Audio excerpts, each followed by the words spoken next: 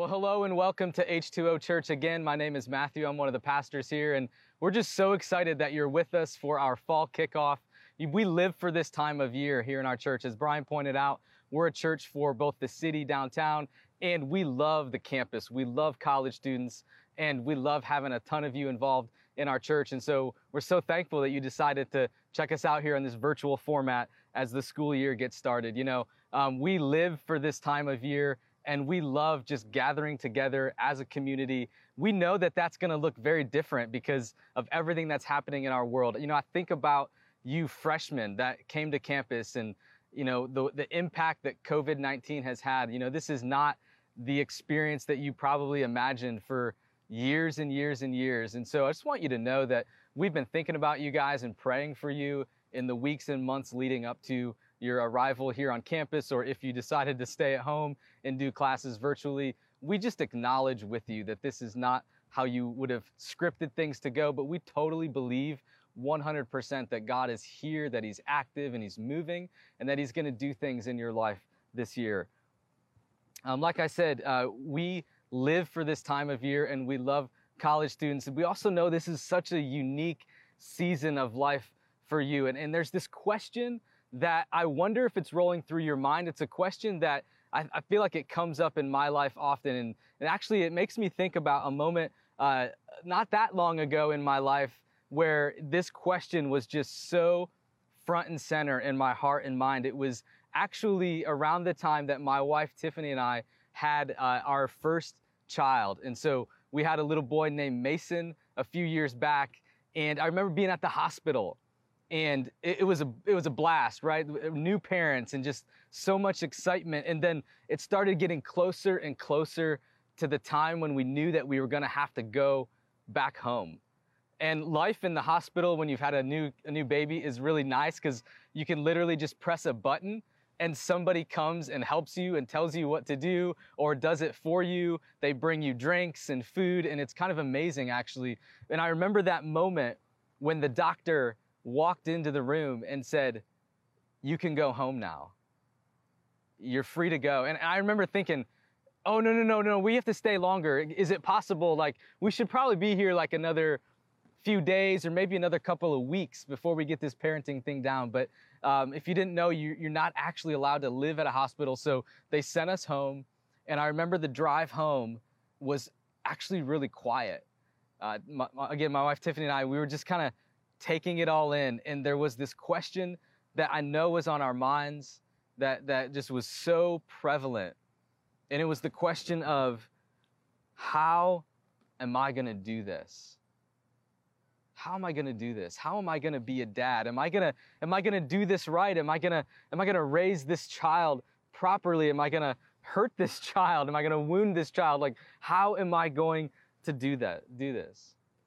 And what's funny is that we've had 3 more kids since then, and it's like this repeat. Every time we bring a baby home, that question is on the front of our minds. How in the world are we going to do this? And I think about that question around this time of year because I wonder if that's the question that's been on your mind as you think about coming to campus or starting college for the very first time. Your story is probably a little bit different, right? You started packing up. Again, if you're a college student here, you started packing up and getting everything ready. You stalked your roommate online, but then you found out that you actually probably don't have a roommate. And so that got all switched up on you.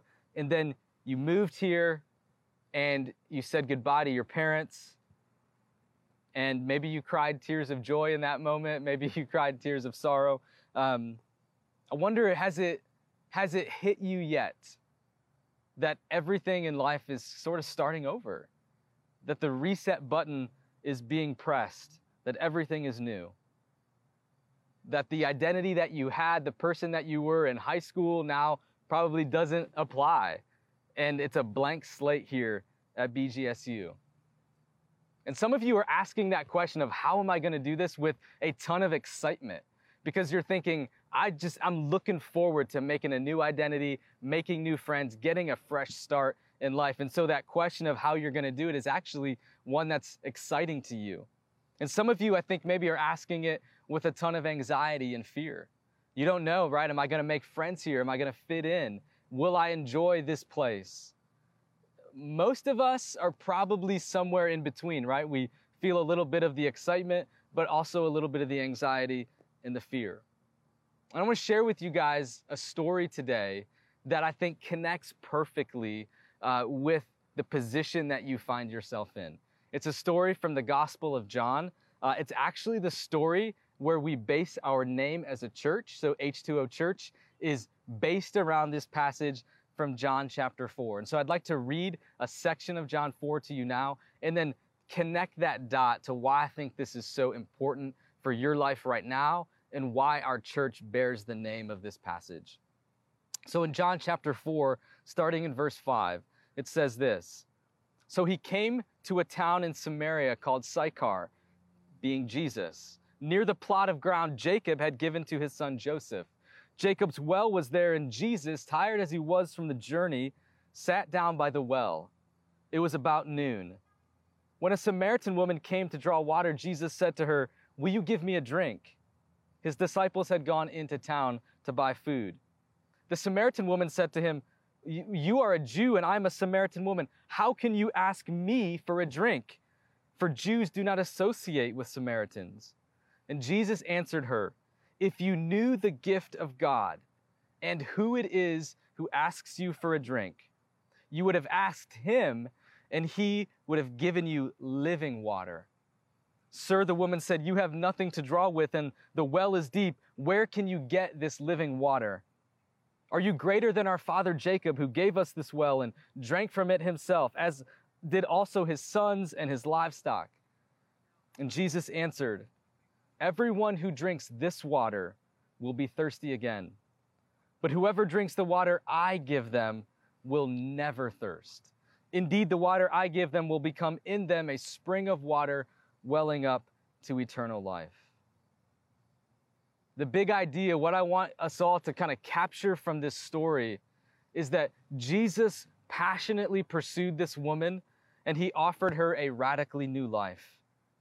He passionately pursued her and he offered her this radically new and different life. Did you notice there was this moment in that story where the woman basically said to Jesus, "Why are you talking to me? You should not be talking to me right now." And the reality is that in that day, most people would have said, "Yeah, Jesus, you should not be talking to this woman." And she even points it out. She says, "I'm a Samaritan, you're a Jew, you shouldn't be talking to me." And she's right, because in that day, the culture said that if you're a Jewish person, the Samaritans were seen as second class. They were seen as actually something subhuman, not even remotely close to on the same plane as the Jewish people. They were looked down upon, they were despised, and they were hated. So she was a Samaritan. On top of that, she was a woman, and a Jewish religious leader like Jesus would have never, according to the norms of that day, never spoken to a woman in public. Women were seen as second class. And of course, that's flat out wrong, but that's the culture that Jesus lived in. So she's a Samaritan, she's a woman, and we did not read this part of the story, but we find out in the conversation between Jesus and this woman that she actually has a really checkered past. She's had 5 husbands, and the woman the man that she's living with in that time is not her husband. Samaritan woman with a checkered past. Jesus should not have been talking to her. Jesus risked all sorts of rules. He broke all sorts of religious and spiritual norms so that he could talk to this woman. He risked his own reputation. No doubt, as other people heard about this story, they would have looked down upon Jesus. And I know the question you may be wondering right now is okay, well, what does that story from a couple thousand years ago have to do with me right now? I think it has everything to do with where you're at right now, and here's why. Because Jesus will do the same thing for you. He will do the same thing in your life. He will passionately pursue you. He will over and over again offer to give you new life. He will offer to give you this living water. If he would plan his path on this one day to go through this one town to speak to this one woman in this one moment, how much more will he do that for you and I? And we know this, that God is active in our lives, that if we will tune our ears to hear that he is speaking to us and he's drawing us to himself. That is what he does. You know, some of you, you're coming to college and maybe you're a committed Christian and you're excited that there's a church like this on campus. And, you know, I want you to know that God is going to pursue you here, that something's going to happen here where this faith that, you know, maybe was a little bit more attached to your family is now going to become your own. And that's a beautiful thing that, you know, when no one's looking over your shoulder, telling you what to do, that your faith would just blossom and would become your own. Some of you, you know, you did the church thing, but if you're honest, you're not really sure if it's going to be a part of your life in college. You could see it kind of going either way. I want you to know that God is going to pursue you here too.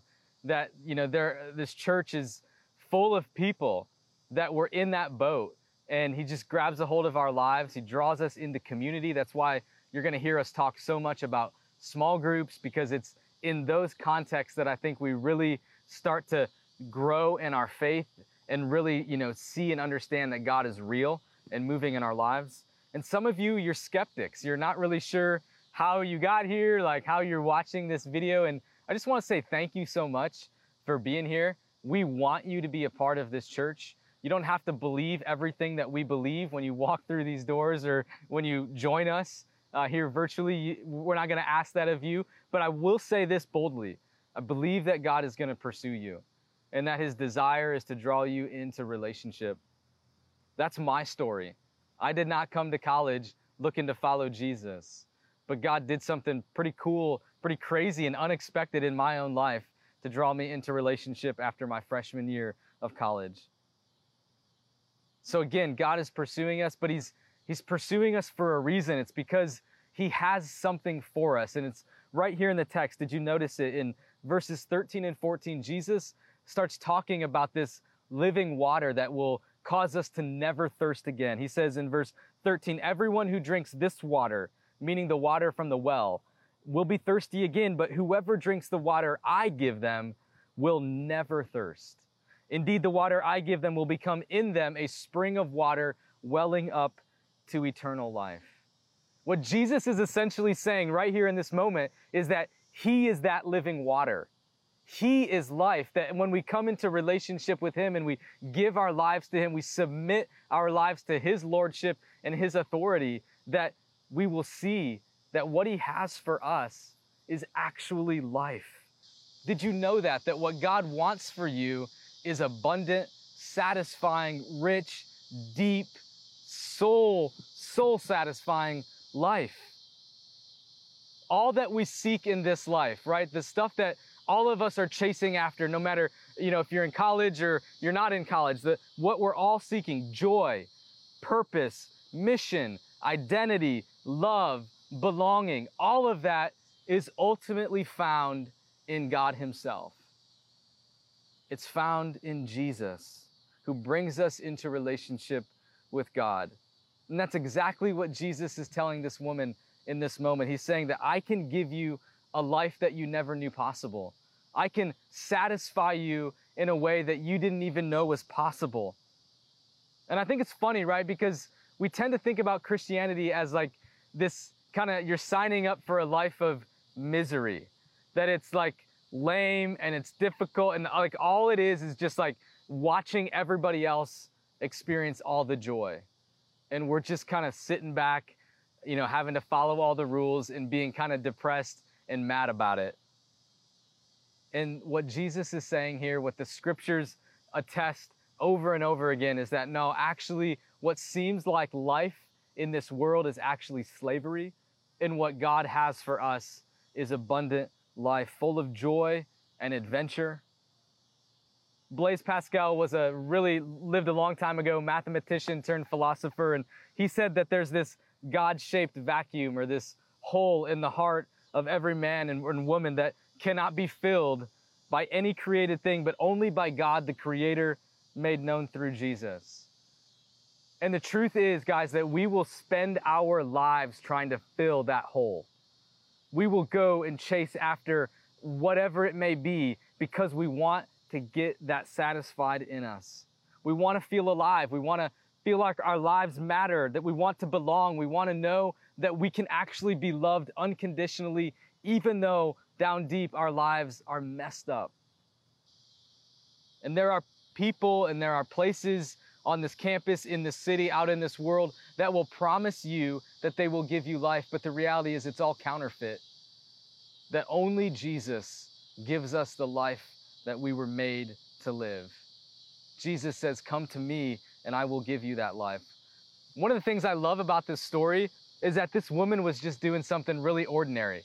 It was the norm in that day for the women to go and get the water. It was their job. Now, normally they would have done it in the evening when it was cooler. She's doing it in the middle of the day because of this checkered past that she has. But she was doing something just that she would have done every other day of her life, going to get water. And I think about for you college students, or those of you who are working, raising a family, you're just doing the same thing over and over again. You're doing something ordinary. And I don't say that like, in a negative way, but you're just doing ordinary things.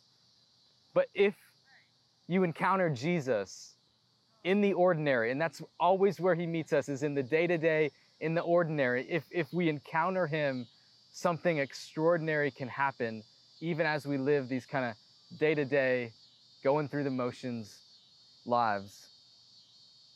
And again, to speak specifically to you college students, I would just pose the question, are you really here just to get a degree? And I'm not trying to downplay your education. I think that should be really important. I think you should excel. The scriptures tell us that we should work as unto the Lord. And so I think you should work hard and care a lot about school. But are you really just here to get a sheet of paper at the end? I don't think so. The question I want to set before you is, what if more than anything else, you're here to encounter Jesus and to be radically transformed by him? What if you're here to encounter Jesus and to be changed by him?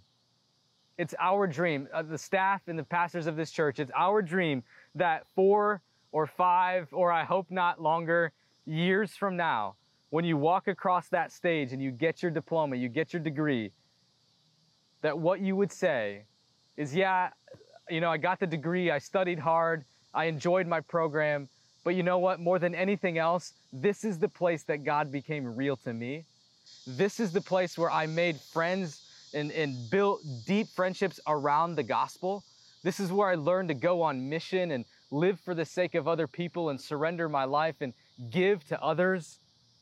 That this would be the season of your life where Jesus is King, and that you would taste and see how good he is and taste of that abundant life that he wants to offer you. That's our prayer, that would be your story. I want to ask you, will you join us in that journey? We need each other. We cannot do this alone, especially in these crazy times that we're living in. We need each other. And again, I want to make another plug. That's why we live in community and we do groups, is because we have to get together in smaller settings to just talk about what's going on in our lives, to share the burdens and the pains and the joys, and to pursue God together. So will you do that with us? God is not far off. He is here. He's moving. He's active. He has changed the lives of literally thousands of college students on this campus and a part of BGSU, and he's continuing to do that work. It's our prayer that you would have eyes to see him doing that, see him pursuing you and inviting you into a relationship with him. Would you bow your heads and pray with me now as we close? Heavenly Father, thank you so much that you pursue us. Thank you that you do not leave us in our sin. You don't leave us in our brokenness. God, that you came near, that you came to us in Jesus. You invite us into relationship, and you tell us that what you have for us is life. You have joy, deep, deep life. And so as we stand at the beginning of this new school year, we just proclaim to you, we tell you in desperation that we need you and that we want to follow you. We want to live for you. So God, grant us the faith, grant us the courage, the boldness to walk by faith. And as we do that, God, we just cannot wait to see what you're going to do in our midst. We love you. Thank you for Jesus. It's in his name that we pray. Amen.